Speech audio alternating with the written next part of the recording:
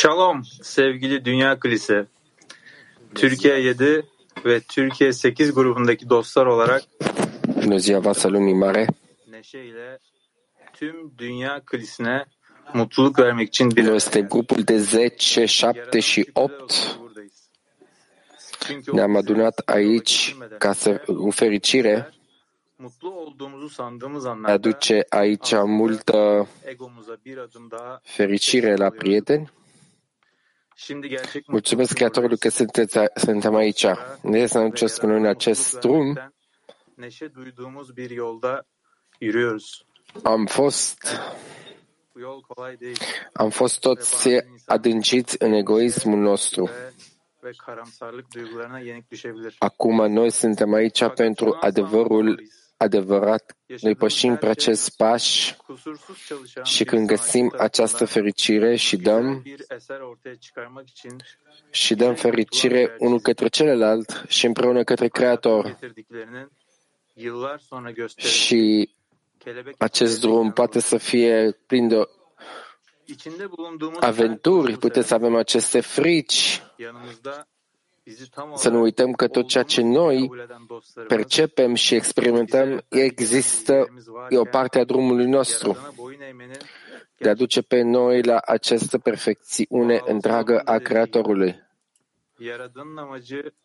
Creatorul ne-a dus pe noi aici după mulți ani și asta dorește ca noi să vedem această măreție a Creatorului. Și asta ne duce pe noi la aceste stări, la marele nostru înțelept, așa cum Bala Sulam spune că este de a dezvălui măreția Creatorului și fericirea Creatorului.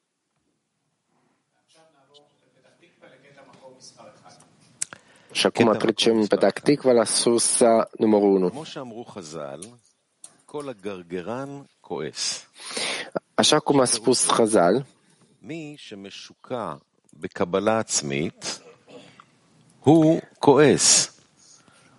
înțelepții noștri au spus, fiecare lacom e supărat. Aceasta înseamnă că cel scufundat în primirea pentru sine este supărat, din cauză că întotdeauna îi lipsește ceva.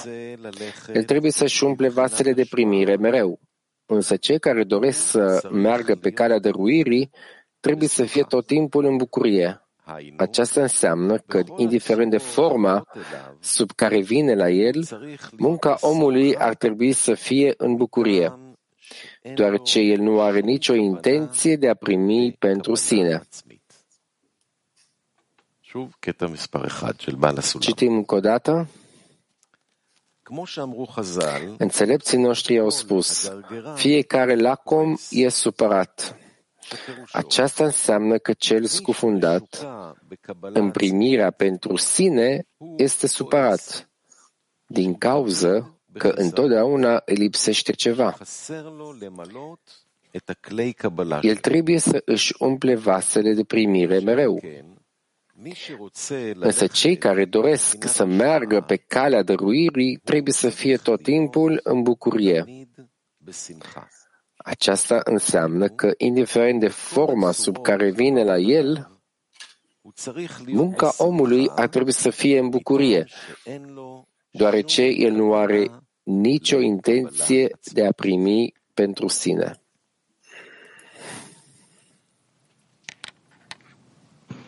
Evet, Bağdasol'dan söylemiş, anlatmış, Rabaş yazmış ve sevgili Yüce Rabbimiz bizlere kadar bu güzel cümleleri, bu güzel metinleri, bilgilerimizin sözlerini getirdi. Și Barasul și marele nostru învățător Rav, bizler aslında mutsuzluğumuzun sebebi, huysuz olmamızın, ne povestesc nouă despre bir halde olmamızın sebebi de buymuş. Yani biz bu alma arzumuzdan çıkamıyoruz dostlar. Yani bizim bir an önce buradan bu că noi trebuie să ne aflăm să fim în bucurie în care și nu trebuie să fim fundați în iubirea de sine, în dorința noastră de a primi. Și când este interzis nouă să ne temem de această natură, bizim kaynaklarımız var. dar ceea ce auzim noi de la Rav, bizim materyallerimiz var, bilgelerimiz var ve Yaradan noi avem șansa să fim în bucurie. Nu avem surse, nu avem cărți, nu avem cabaliștii, avem posibilitatea să ne adresăm Creatorului și prin asta să ajungem la dăruire. Deci noi putem atinge calitatea dăruirii. Noi avem posibilitatea să ieșim din această stare. De aceea, haideți să ne folosim de această oportunitate care ne dă nou Creatorul pentru a veni la dăruire și în așa fel să fim în bucurie. Cum ne explică nou Rav, noi vom trece la un atelier activ și întrebarea este ce ar trebui să facem pentru a ne elibera de strânsoarea dorinței de a primi. Încă o dată întrebare pentru atelierul activ. Ce ar trebui să facem pentru a ne elibera de dorința de a primi? Atelier activ. מה עלינו לעשות כדי להשתחרר מהרצון לקבל? לבקש מהכוח הזה שידביק אותנו בסביבה, שנוכל כל הזמן לראות את הסביבה ולהגדיל אותה ולבקש עבור החברים. המאור המחזיר למוטב מעלה אותנו מעל הרצון לקבל, והוא יאיר עלינו כמה שנבקש אותו אחד על השני וכמה חשיבות שניתן אחד לשני. להיכנע לעשירייה בכל דבר. כן, להידבק חזק חזק לחברים בעשירייה וממש להיבטל בפניהם. להתבטל לחברים ולעשות כל מיני מאמצים כדי למשוך את המאור שמוציא אותנו מהרצון. לא יודע אם יש דבר אחד, אבל כל מה שאנחנו עושים כל הזמן זה בדיוק הכיוון שכתבו לנו, סיפרו לנו מקובלים. צריך להתאמץ בעבודה שבלב, בבקשה הפנימית להגיע לצורך, לרצון וצורך לצאת לפיתה של הרצון לקבל. כן, צריך לאחוז במשהו אחר, לאחוז בחברים, לאחוז בגדלות הבורא, לבקש עכשיו בשיעור באמת להשתחרר מהאחיזה הזו של הרצון לקבל עלינו.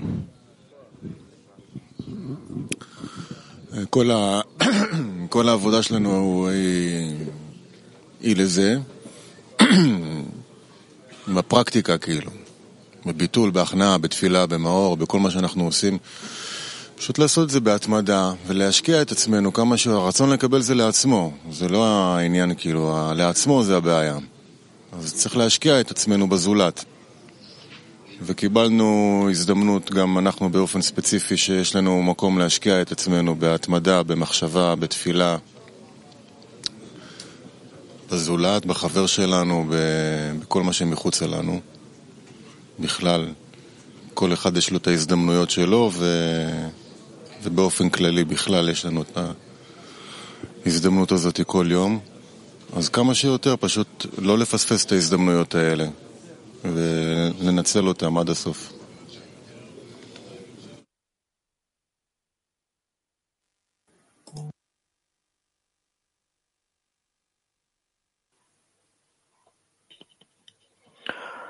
Evet, ne güzel bir hazırlık süreci, ne güzel bir dostlarla birliktelik. Tüm dostların kalbini hissediyoruz ve tüm dostların kalbiyle yanıp tutuşuyoruz. Da, pare ce început minunat, ce posibilitatea să ne întâlnim împreună cu prietenii, să simțim toate inimile noastre și focul care arde în inimile voastre. Și noi toți vrem să oferim plăcere Creatorului și pentru a face asta trebuie să ne unim cu prietenii și să ajungem la o intenție corectă și putem face asta când suntem cu prietenii și cu prietenii putem ajunge la orice. Și toată munca este în conexiune dintre noi. Acolo putem ajunge la echivalență de formă cu Creatorul. Și pentru a ajunge la asta trebuie să ne adresăm Creatorului și despre asta trebuie să fie rugăciunea noastră către Creator, tot timpul ca prietenii să vină la echivalența de formă cu tine. Haideți să ascultăm următorul extras din sursă al lui Rabash. Haideți să citim al doilea extras. Sursa numărul 2.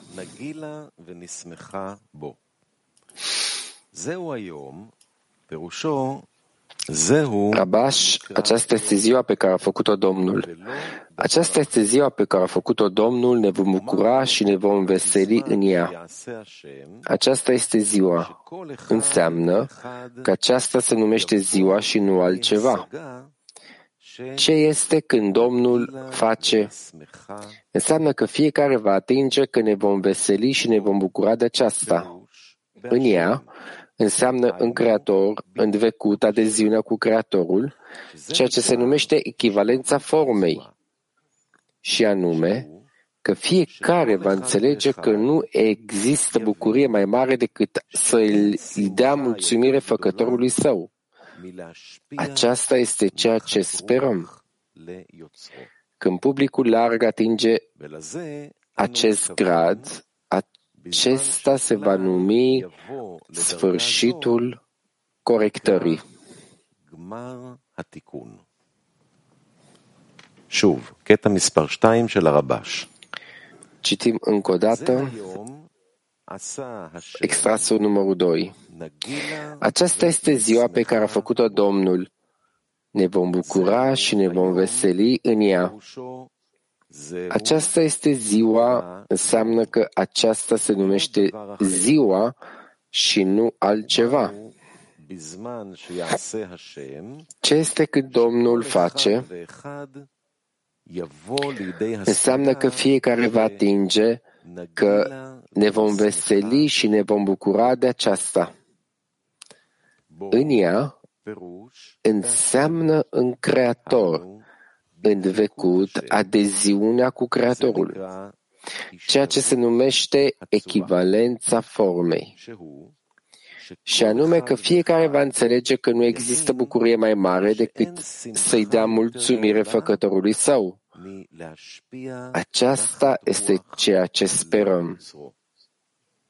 Când publicul larg atinge acest grad, acesta se va numi sfârșitul corectării.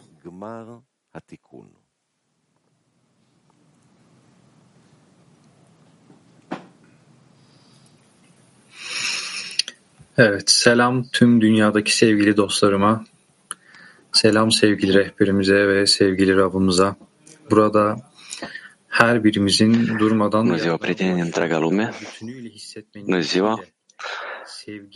Dragă Rav, neşeyle ve nihayetinde sonsuz haz ile hep birlikte yaratılışın nihai amacına varabilmek için tekrar yeni bir... întreb în lecție cu intenția de a-L descoperi pe Creator, de a veni la Creator. Pentru a ajunge la scopul creației, noi şimdi tek bir kalpte bir bağ oluşturalım ve orada Yaradan'ı hissedelim.